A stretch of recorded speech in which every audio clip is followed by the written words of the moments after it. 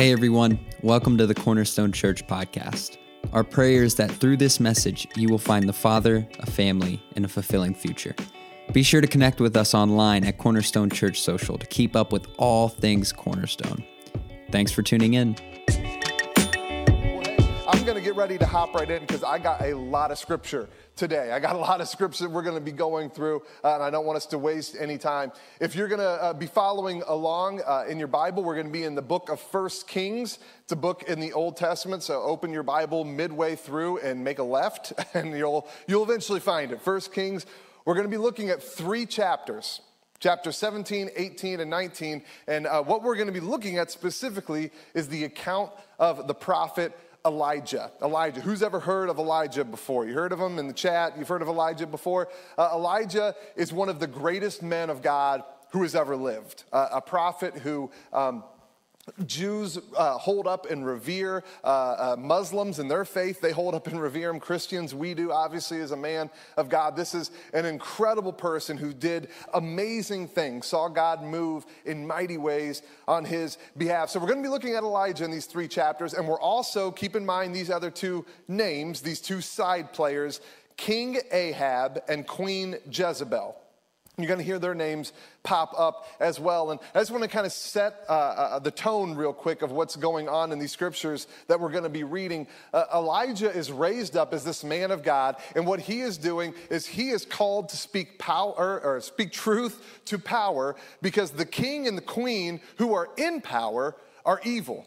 They're doing things that completely and utterly dishonor God. So just because they're the king and queen of Israel doesn't mean, oh, well, it's God's chosen people. They must be good, right? No, they are evil and they are doing things that dishonor the Lord. So God raises up Elijah to speak truth to power. And what I want us to do is kind of start at the end. So we're going to be reading from the last set of scriptures that we're going to be looking at today as well. We're going to be looking at 1 Kings chapter 19, starting in verse 1. This is what scripture tells us.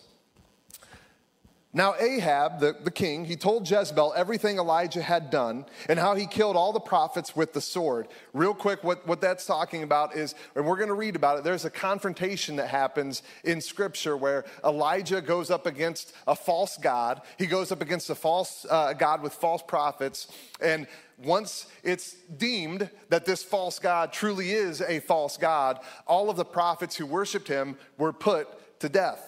And so the king is telling Jezebel, hey, this is what Elijah did, and now all the prophets have been killed with the sword. Verse 2, so Jezebel sent a messenger to Elijah to say, may the gods deal with me, be it ever so severely, if by this time tomorrow I do not make your life like one of them. So that's not a threat, that's a promise, right? She's like, by this time tomorrow, you're going to be gone. Verse 3, Elijah was afraid, and he ran for his life. He was afraid. When he came to Beersheba in Judah, he left his servant there, while he himself went a day's journey into the wilderness. He came to a broom bush, sat down under it, and prayed that he might die. I have had enough, Lord, he said. Who has prayed that prayer this week? Who's prayed that prayer a time or two during this pandemic? I have had enough, Lord. He said, take my life. I am no better than my ancestors. Then he lay down under the bush and fell asleep. All at once an angel touched him and said, get up and eat. He looked around, and there by his head was some bread baked over hot coals and a jar of water. Who's getting hungry? He ate and drank, and then he lay down again. The angel of the Lord came back a second time, touched him and said, get up and eat, for the journey is too much for you. So he got up and ate and drank.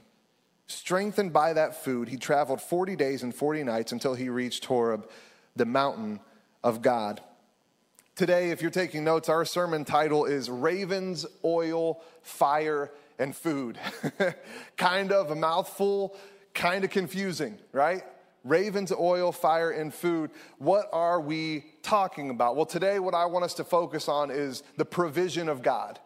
I want us to focus on how God provides for us, and I think this is something we need to talk about because we're in a building campaign, because we're raising funds. We need to talk about this because I guarantee there are some of you And by some, I may mean a lot. There may be a lot of you who are out there wondering, okay, we're in a building campaign. The church is wanting us, we're running from favor, right? We're running from favor, and we're living like no one else is coming. And so we're giving like no one else is coming. What if I run out? What if I run out? I'm not saying you have to admit that you've thought that, but I know you have at some point. Because if you're coming to church and we're talking about giving like no one else is coming and giving until it hurts and sacrificing, and I've talked about that me and my wife are looking at how we can give in big sacrificial ways, it's natural to think and to wonder to yourself, well, okay, if I give and give and give, will I have anything left? Like, am I just gonna give until I run out? Will I have anything left over? My daughter, Evelyn, man, she's a little giver. She's a little sweetheart. It's one of her spiritual gifts, man. She just loves to give. She loves to give.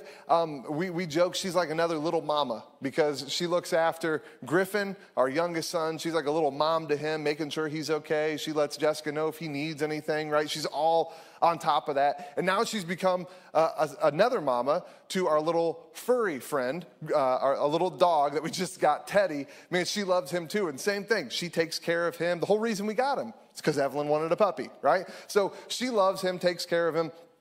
And one of the things that she really likes to do is share her snacks. She shares the snacks with the dog, shares the snacks with Griffin all the time. Constantly see her like slipping some food to them. And the other day, she was giving them something. I can't remember what it was for the life of me. I think it might have been like little apple slices or something like that. But she was giving some to Griffin and occasionally throwing some to Teddy. And it was really sweet, right? Really sweet. She's just sacrificial, just giving. Well, she reaches the end, right? And she's taking about one bite for every 5 she's giving away. She reaches the end, goes over to the kitchen to grab another apple, and guess what? No apples left. No apples left. So she comes over to me and, Dad, can I have another apple? Can you cut me up another apple? And I'm like, yeah, sure, let me go in. And I'm looking around. I'm like, honey, we're out. We're out. And you can suddenly see the realization like flow over her face. Maybe I shouldn't have included the dog on this. Like maybe just me and Griff could have eaten apples. Did I really need to throw all these away? And you could see that moment of like, I wish I had more. I wish I had more because I didn't realize that there would be nothing left after I gave and gave and gave. And some of you, as we're talking about making commitments, we're talking about giving, we're talking about sacrificing, you may be thinking along the lines of Evelyn. I'm worried if I give, I won't have anything left.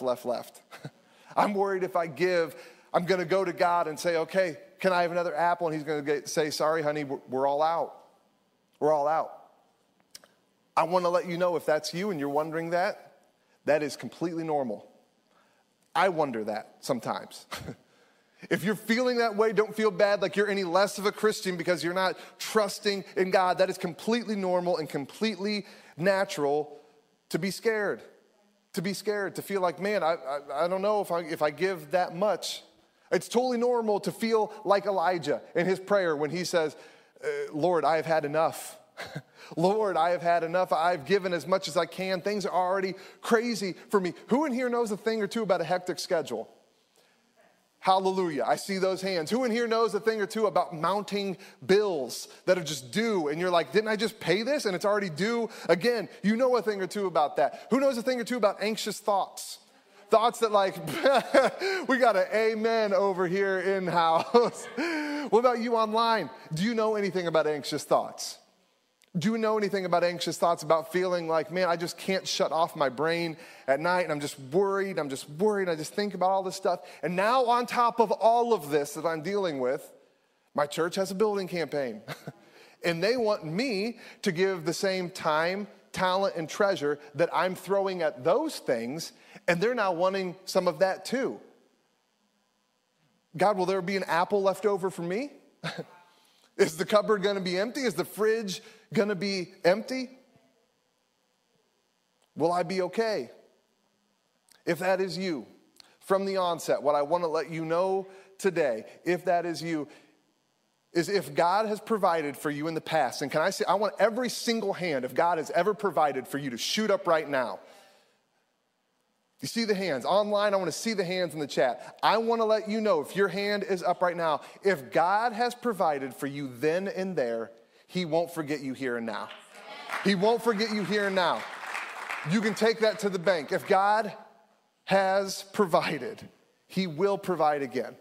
He will provide again. Let's get back to Elijah's story. So we jumped to the end. Now we're going to jump back to the beginning of Elijah's story in chapter 17, starting in verse 1. This is what Scripture tells us about Elijah. Now Elijah the Tishbite from Tishbe, it's a name, right? Tishbite from Tishbe in Gilead, said to Ahab the king, "As the Lord, the God of Israel lives, whom I serve, there will be neither dew nor rain in the next few years except at my word." This is the judgment from God. This is, hey, you've completely dishonored me, completely lived apart from my will and my purpose for you as a king and you as a nation. So this is the judgment. This is the outcome. There will be drought throughout the land. Verse 2, then the word of the Lord came to Elijah. "Leave here, turn eastward, and hide in the Kerith ravine east of the Jordan." Elijah is on the run because, as you can imagine, finding out that your kingdom is about to have a drought, and it's specifically because of you, didn't exactly make him a popular person with King Ahab. So he leaves and he hides in the Kerith ravine. God tells him in verse 4, "You will drink from the brook, and I have directed the ravens to supply you with food there." So Elijah did what the Lord had told him. He went to the Kerith ravine east of the Jordan, and he stayed there. And the ravens brought him bread and meat in the morning and bread and meat in the evening, and he drank from the brook. Incredible stuff that we read here in Elijah's life. Incredible ways that God provides. You see, Elijah is in this uneasy position of having to run from the king, of having to run from the authorities. And the whole reason he is running from the authorities is because of God. Think about that for a moment. The whole reason he's even in a hard position right now is because he's following God's direction. And so the king's furious and he's chasing him. So Elijah, because of his faith, is in an uneasy position. And isn't that how faith works sometimes? Isn't that how it works? Sometimes being in uneasy positions is the result of bold faith. It's just how it works. But there's another result to bold faith, and that is God's provision. God comes through, God provides, he doesn't turn a blind eye to his people. And so Elijah, in this moment where he has to take off, God provides for him. He provides for him in a supernatural way. Elijah has water that he receives from the brook and food that is delivered by Amazon Prime in the form of ravens. Ravens, like it's one of those things where you read it, you're like, okay, like birds. Birds brought him food. It's incredible. It's an incredible thing that we see here. And it's even more incredible whenever we understand what ravens symbolize in Scripture. It's shocking. And what I want us to know about this is that we may be surprised by the source of God's provision. In our life, I want to let you know, you will be surprised a time or two by the source that God provides you through. Because ravens, to us, it's just a bird. But to Elijah, who knows the law of Moses, who knows what Leviticus 11 says, who knows what Deuteronomy 14 says, he knows ravens are ceremonially unclean. They are impure. And they still are. The Baltimore Ravens, evil, impure, ungodly, just don't even touch them or you become infected, right? Like just god-awful, just terrible things, right? So Elijah is being fed, he's being provided for by this unclean, impure bird. He must have been surprised by the source. He must have been surprised by the source of what he needed. He needed God to provide. He needed provision, and it was coming from a very surprising source. And you may have surprising sources in your life where you were not expecting God to provide, and he came through for you. How many people have friendships where you're saying, man, we have so many differences between us. I like this stuff, they like this stuff. They went to this school, I went to this school. There's so many things that separate us. But man, God has surprised me because this source has become what I needed. This companionship, this friendship is not what I expected. I didn't expect it to look like this, but man, God's provided for me. He's provided for me. How many people have resources or finances where you're going, man, I wasn't expecting this. I just talked to a small business owner in our church who has a crazy opportunity coming up. And it's one of those things where they're like, man, we didn't see this coming. I never in a million years saw God doing this, but man, he is providing for my family and for my business in a way that I never would have imagined. They're surprised by the source. I've been surprised by God. The source of his provision has blown me away so many times. Whenever I worked at Allstate from 2016 until 2019. Whenever I worked there, my first day, the whole reason I even started there was to help provide for me and my family as we tried to start a church in Cleveland. That's the whole reason that I even started working at Allstate. And on day one, they had an option where you could sign up for a 401k and for a pension and all this stuff. And I'm like, I can't sign up for any. First off, I don't know what any of those are. Secondly, no. Like the whole reason I'm even working here is because I can't afford to pay my bills. Like I need every, not dollar, I need every penny. Like every hint of money I need in my bank account, not in some pension account, not in some 401k, but I kid you not, whenever I felt, it's not like God audibly spoke to me, but I felt compelled to start those things. I felt compelled that you just need to do this. You need to do this. At the time, I thought I'd be at Allstate maybe a year tops. I had no idea I'd be there 3 years. I had no clue. I had no clue what God was doing as that 401k built up, as that pension account built up. And now, me and Jessica, as we get ready to make our gift to the church, one of the forms, we're going to be, like I said to you guys before, we're Frankensteining our gift. It's coming from multiple sources, but one of the sources that we're giving from is from my Allstate pension account. It's an account, it's got money that we've never touched, that I don't need. And I'm not saying this to brag, I'm saying this to brag on God. We're able to give $5,000 from that account. And that's an account that I started on a whim because I thought, there'll probably be nothing in it, but I feel like I should do this. I had no idea that 3 years later, 4 years later, God would be directing us to use that as a gift for a building campaign for a church I wasn't even at the time. I was surprised by the source. I'm surprised as I look back at what God was doing over that time. I'm like, man, he's been providing even when I had no idea that's what he was doing. I may be surprised by the source of God's provision. So God provides for Elijah. He sends the ravens. He's got a brook there where he's able to get water. But if you've been paying attention, God was sending a drought. What happens in droughts? The water dries up. And so that brook eventually dries up. And Elijah has to move because there's no water source anymore. And if you were with us last year, I preached a sermon talking about how new moments require new miracles. That whenever you find yourself in a new moment, you can't just keep relying on what God did one time for you all those years ago and just keep trying to wring every last ounce of miracle out of that, right? That at some point, you've got to take a new step of faith. At some point, you've got to put new trust and new faith in God and step forward, trusting him to come through. And Elijah has to do that. As the brook dries up, he is forced to trust God in another new way. And that's where we pick up in verse 9. God tells him to go and to move off to a new area. And this is what it says, starting in verse 9. Go at once to Zarephath. This is what God says to Elijah, in the region of Sidon, and stay there. I've directed a widow there to supply you with food. So he went to Zarephath. When he came to the town gate, a widow was there gathering sticks. He called to her and asked, would you bring me a little water in a jar so I may have a drink? As she was going to get it, he called, and please bring me a piece of bread. Anyone ever have this happen to them before, right? You just run into the kitchen real quick and so, hey, babe, grab me a cup of water real quick. Yeah, sure. And as you go in, one more thing, a sandwich.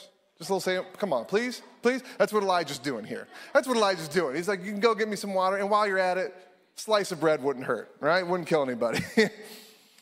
Verse 12, this is what the woman replies. As surely as the Lord your God lives, she replied, I don't have any bread, only a handful of flour in a jar and a little olive oil in a jug.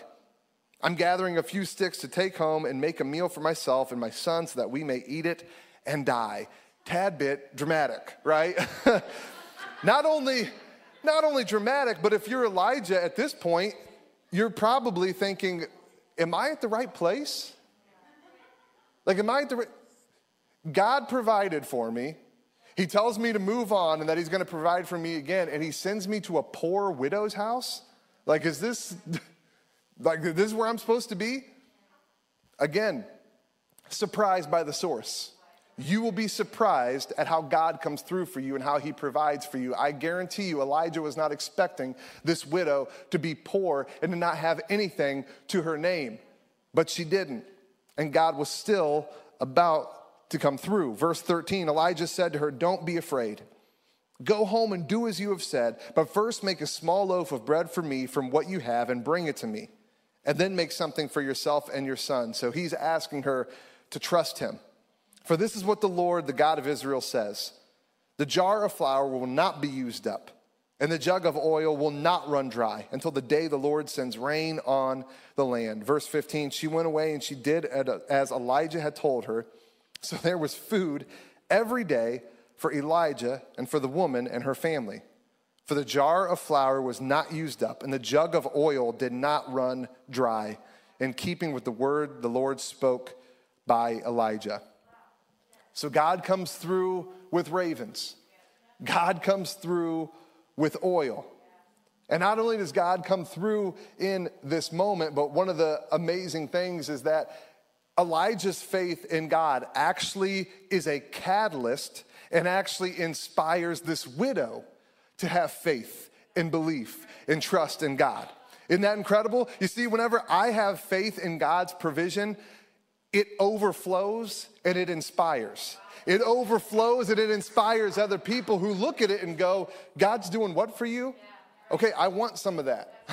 I want to be a part of what's going on. It's us watching these videos and saying, okay, I want that in my life. What Cassie has, I want that. What Dean and Bernice have, I want that. What Wes has, I want that. What Alex and Hayden have, I want that. Our faith in God's provision overflows and it inspires other people. That's because your faith and my faith, get this, they don't occur and they don't get lived out in a vacuum. They don't. We live out our faith in front of other people all the time. And I want to let you know, every single person in here, everybody watching online, you have eyes on you. You have eyes on you.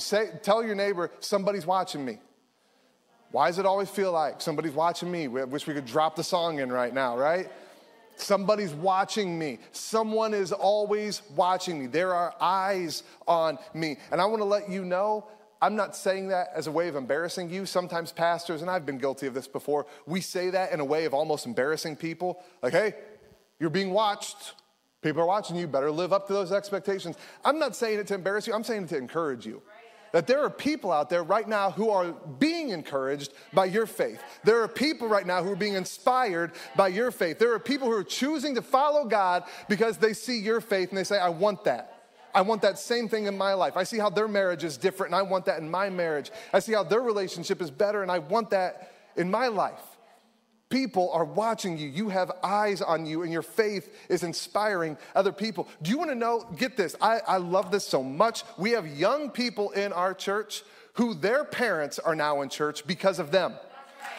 Isn't that incredible? We have young people in our church who, because they have come and found faith in Jesus and because he's changed their life so much, their parents are going, what's going on? Like, what's happening at this church? And so they've started to come. And now they're becoming ministry partners. And now they're wanting to give. It's amazing. It's because faith doesn't occur in a vacuum. Your faith can inspire others. I mean, Dean and Bernice Stevenson, the very first week, whenever we watched their video testimony, if you missed it, go back and check it out. I'm inspired by them. These are just faithful people. Just faithful, quiet, no-nonsense people who have just put their head down and followed God for decades of their life. Just followed him. Every time he said go, they go. When he says stay, they stay. They've just followed him, and I am so challenged by their faithfulness. I'm so challenged by the life that they have lived. So whenever I see them, and I see the stuff that they did and the faith that they had in God to provide during our first building project, whenever we built on Killian Road, I see that. It inspires me. And it inspires my faith knowing, well, if God provided for them, I can see he'll provide for me. if they were able to trust God completely, I know that I can trust God completely in the here and now. So Elijah, his faith overflows, and it doesn't just bless himself. The widow and her son are blessed by it as well. Now, this is the thing. These first two examples that we've seen where God provides for Elijah, they've been mostly in private settings, right? I mean, the first one, it's pretty much just Elijah and those birds that witnessed it. Like that's the only one who saw a miracle happen, were Elijah and the ravens. And then in this story, we see that it's Elijah and this widow and her son, but that's it. These are pretty private moments of God providing. But Elijah's about to experience a very public show of God providing in a powerful way. I'm going to give a little bit of a Cliff Notes version before we hop into the next scriptures, because what we're about to read is Elijah finally has this head-to-head confrontation with the king of Israel. Him and Ahab finally kind of go mano a mano and finally face each other, because the king has obviously been following his own way. He's been following a god of his own making, a god by the name of Baal, this false god that him and many people in the nation of Israel had started to worship, whereas Elijah has stayed faithful to the only true God. And God's wanting Elijah to go confront the king, to go face him, and to have this showdown. And so this all takes place on this mountain called Carmel. They meet there, Elijah, and it's kind of him against the prophets of this false god, this prophets of Baal. And so they meet there, and Elijah kind of sets up the ground rules. He's like, okay, we're going to see who is the one true God here. What we're going to do is we're going to have two altars, an altar for Baal and an altar for Jehovah. And what we're going to see is which God actually answers. We'll put a sacrifice on each one of these altars, and the God who answers by fire is the true God. How does that sound? Prophets of Baal agree, and so that's the setting that we find ourselves in. And the prophets of Baal, they're up first. They start praying to their God. They're praying for a few minutes. Minutes turn into an hour. Hour turns into a couple hours. No fire's coming. And the Bible, man, if you don't read it, it's very entertaining. Elijah doesn't just sit there praying and meditating while this has happened. He starts mocking them. He starts calling them out. He's saying, hey, I think Baal is asleep. Just yell a little louder. Just pray a little louder. Maybe he'll hear you then, right? He's just completely rubbing their nose in the fact that their God is not answering, that their God is not providing. And so then it's Elijah's turn. Baal never answers, and it's up to Elijah. And he goes a step further. Not only does he set up his altar, he has the servants who are there douse the thing in water. Just completely douse it. Remember, the standard here is which God will answer by fire. So Elijah completely douses his sacrifice, makes it totally wet, just completely pours water all over it. And then this is what he says. We pick up in chapter 18, starting in verse 36. At the time of the sacrifice, the prophet Elijah stepped forward and prayed, Lord, the God of Abraham, Isaac, and Israel, let it be known today that you are God in Israel and that I am your servant and have done all these things at your command. Answer me, Lord, answer me, so these people will know that you, Lord, are God and that you are turning their hearts back again. Then the fire of the Lord fell and burned up the sacrifice, the wood, the stones, and the soil, and also licked up the water in the trench.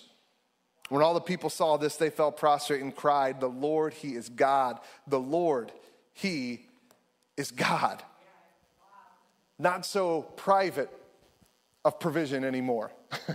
This is witnessed by all of Israel. They see God move in extreme power. And what I want to let you know as I read this verse of Scripture, and this is a statement and then a question I want to ask of you today is, first off, who receives my faith determines if I receive provision. Who receives my faith, where I'm putting it, determines if I will actually see any provision, if I will see God provide for me or not. You see, the prophets of Baal, they were putting their faith in the wrong place. And so when it came time for God to provide, their God didn't answer. Their God couldn't answer. Who are you trusting in today? And I know the churchy answer. I know that we're all like, oh, well, God, only God, right? I'm available, God. Like, that's the only God that I'm trusting in. And I get that. And that's the cry of my heart, too. But I also know sometimes I do have that tendency. I do have that urge. I do have that temptation to follow other gods, to follow the God of money, to put my faith and my trust in that God to provide for me. And just like the prophets of Baal, I'm calling out, asking the God of money to hear my answer, to give me comfort, to give me confidence, to give me certainty. For some of us, it's the God of work. For some of us, it's the God of busyness. For some of us, it's the God of love and relationships. For some of us, it's the God of substance abuse. For some of us, it's the God of politics. It's the God of politics. That's the altar that we worship at. That's the altar that we're saying, make a change. God, provide for me. Politician, party, government, provide for me. Do what I want you to do and do this and do that. What God are we putting our trust in to provide? If it's anything other than God, it's a counterfeit.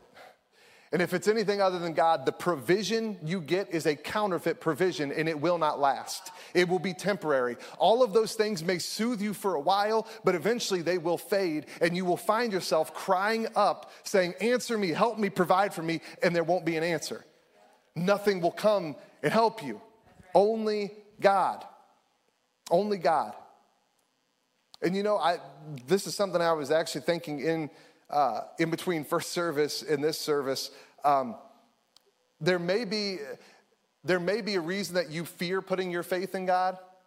Like you kind of worry, right? We're talking about being worried that God will provide for us. And your worry may be rooted in the fact that you've put your faith in all these other gods and they've let you down. And you're afraid that God's going to do the same thing, and he's not. He's not. You're thinking, well, I don't want to put my confidence because I've been burnt before. You've been burnt by false gods, not by the God. You haven't been burnt by him before. He hasn't let you down before.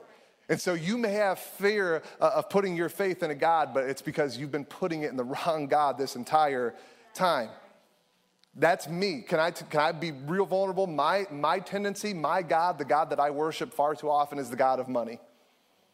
Not from a material sense, not from I want to have the nicest thing. Man, go look at my car, see if I'm a materialistic guy, right? You'll find it. It's the one with rust spots on the hood and the big crack in the window that I've had for about a year and a half now, right? It's not a materialistic thing, my worship of the God of money. It's a comfort thing.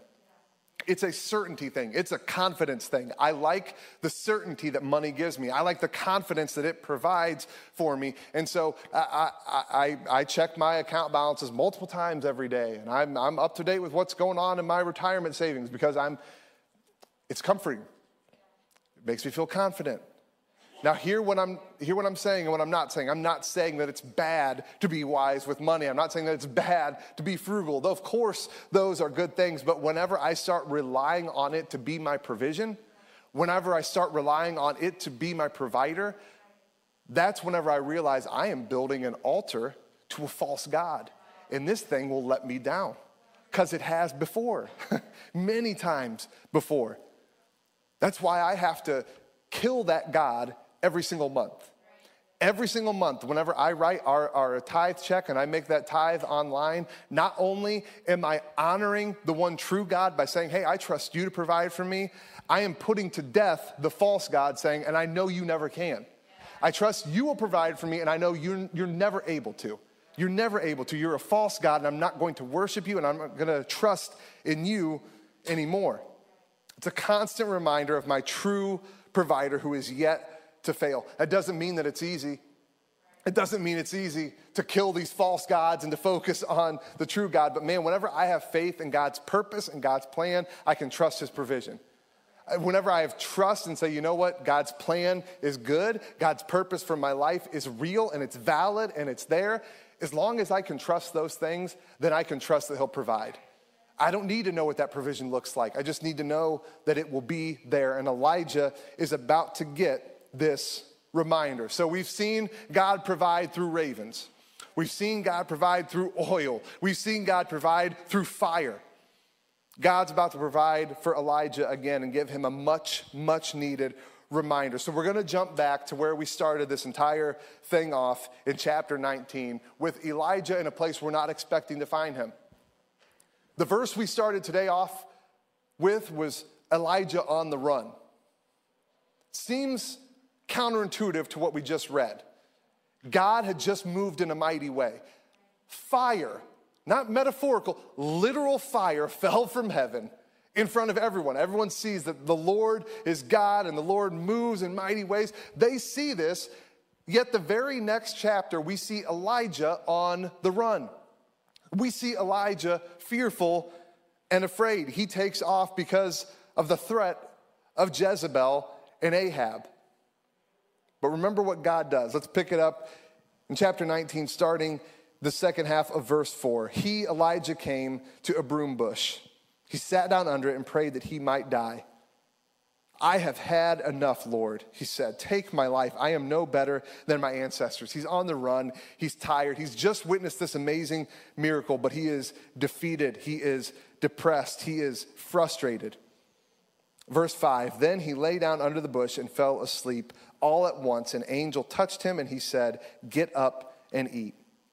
Elijah looked around, and there by his head was some bread baked over hot coals and a jar of water. He ate and drank and then lay down again. The angel of the Lord came back a second time, touched him and said, get up and eat, for the journey is too much for you. So he got up and ate and drank. Strengthened by that food, he traveled 40 days and 40 nights until he reached Horeb, the mountain of God.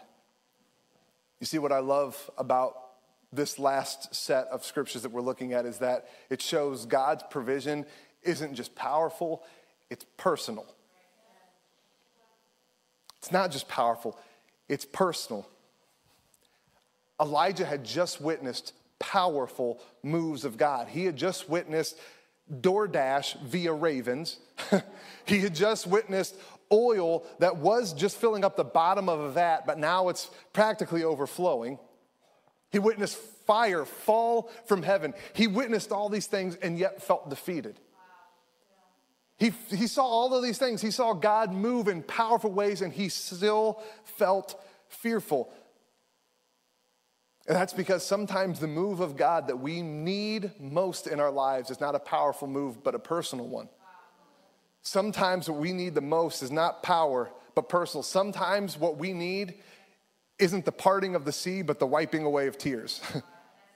You been there? Where it's like, yeah, that's great that God does all these mighty, mighty things, but man, I just need a personal move. I just need him to do something in my life right now. And God does that for Elijah. He provides him something so personal, something so intimate. He cooks him dinner. Lets him have a nap.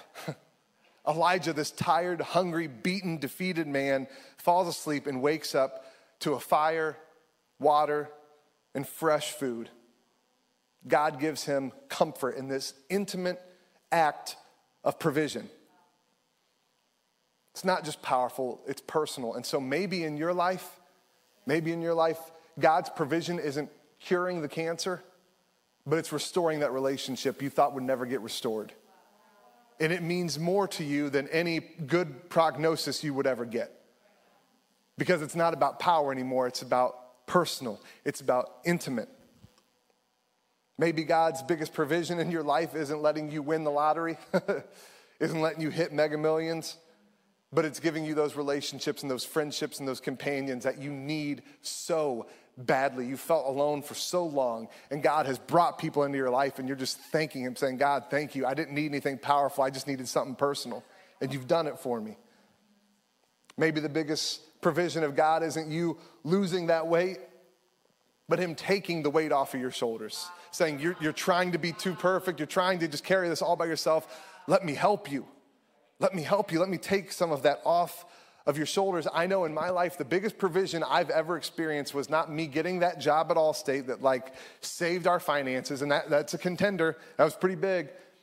The biggest provision wasn't me getting the lead pastor job here at Cornerstone, coming back to my home church and being the lead pastor here. That's not it either. The biggest provision I ever got wasn't these powerful, big, whoa, look at that things. It was the peace God gave me in the midst of my dad's death. It's the biggest provision God's ever provided for me. Absolutely, you can clap for that, because God moved in me and in my family in such a strong way. And it wasn't powerful. It wasn't this big, mighty thing where everyone's going, whoa, look at that. It was personal, and it was intimate, and it was comfort, and it was peace. And that's what I needed. Not something powerful, but something personal. Just something personal. Elijah, he had witnessed God's power. He just needed personal comfort. That's exactly what God gave him. Personal comfort, personal provision. And I think God also did another thing for Elijah in these moments. Because this miracle, him waking up to food prepared for him and water right there, I feel like what God is doing is reminding him what we read in 1 Kings 17. God's taking him on a trip down memory lane to the very first time that God came through for him. Elijah is on the run, and God makes sure that he has food and he has water. It's the very first thing that God did for him. And then here we are again, years later down the road, and Elijah is given food and water and comfort by God. And I think what God is doing is saying, hey, you're waking up to fresh food and fresh water. Remember, this isn't the first time this happened. Remember how I provided for you back then? And remember the oil? And remember the fire? And remember the food? I didn't forget about you then and there. I'm not going to forget about you here and now. What makes you think I'm suddenly going to fail you? What makes you suddenly think that there aren't going to be any apples left? What makes you suddenly think that the cupboards are going to be bare? What makes you suddenly think that I'm going to forget about you and I'm going to fail you? I never have, I never will. I didn't fail you then and there, and I won't forget about you here and now. God has never failed. God never failed Elijah. Cornerstone, God never failed us. God has never failed us. We have never experienced failure because God has been with us. He has provided for us every step of the way. And if he's provided for us then and there, he's going to do it here and now. He's going to come through for us again. So as we step into this campaign, as we step into building this facility, and we all have these questions, and well, man, I mean, that's one of the biggest questions I get. What if we don't have enough money to finish the building? Well, what happens if this happens? Well, what if all of these questions wondering about provision? What if God doesn't give? What if God doesn't meet? What if we try our hardest and God doesn't come that last bit? He didn't forget us then and there. He will not forget us here and now. He won't do it. He won't do it. We have seen God move. We believe it. As a church, we believe this. You want to know how much we believe this? We are starting a $2 million building campaign in the middle of a worldwide pandemic. Come on, like who does that unless you believe God will provide? That's the only reason we do this, is because we're like, you know what? If we walk steps from favor and we act like no one else is coming, we put it on us and say, hey, it's just me and God. If we truly do that, we know the God who provided ravens, the God who provided oil, the God who provided fire, the God who provided food, he's going to provide for us too. He didn't suddenly stop. He didn't suddenly change. It's the same God, and he will provide again. Do you believe it? Do you believe that? Because I believe it. I believe God is going to do something, and he is going to provide for us in ways that we can't even begin to comprehend, that we are going to look back and go, what? I did not expect it to come from this source. I did not expect it to come from this source. I didn't expect it to be so personal, the way that God met exactly what we needed. He's going to provide, and I can't wait to see what it looks like. Heavenly Father, we are so thankful that you are the provider, that there are so many false gods who have let us down, the gods of money, of relationships, of busyness, of work, of politics. The list goes on. And God, we have all put our faith in these false gods from time to time, and we have all ended up in the same place, crying out and getting no response, getting no provision. That's not the case with you. That is not the case with you. When we follow you, when we follow your plan, when we follow your purpose, we know you will provide for us. It's not a question of if you will, it's just when you will, how you will. But we know you will. Because God, if you did not fail us then and there, you won't start here and now. So that means we can trust you here and now. And in all the here and nows to come and all the futures to come, we can trust you. We can take those steps out of the favor that we are your sons and daughters. We can live like no one else is coming. We can give sacrificially. We can give till it hurts, knowing you will see us through, that you yourself will lift us up and you yourself will provide. God, that gives us confidence. That gives us confidence to boldly step into the future that you have in mind for us, not just as a church, but as individuals, that we can count on you to provide because you've done it before and you'll do it again. We love you, Father, and we pray all of this in your name. Amen. Well, that's all for this week. Thanks again for joining us. If you'd like to contact us or find out more about our ministry, head over to our website at cornerstonechurch.info. Have a great week.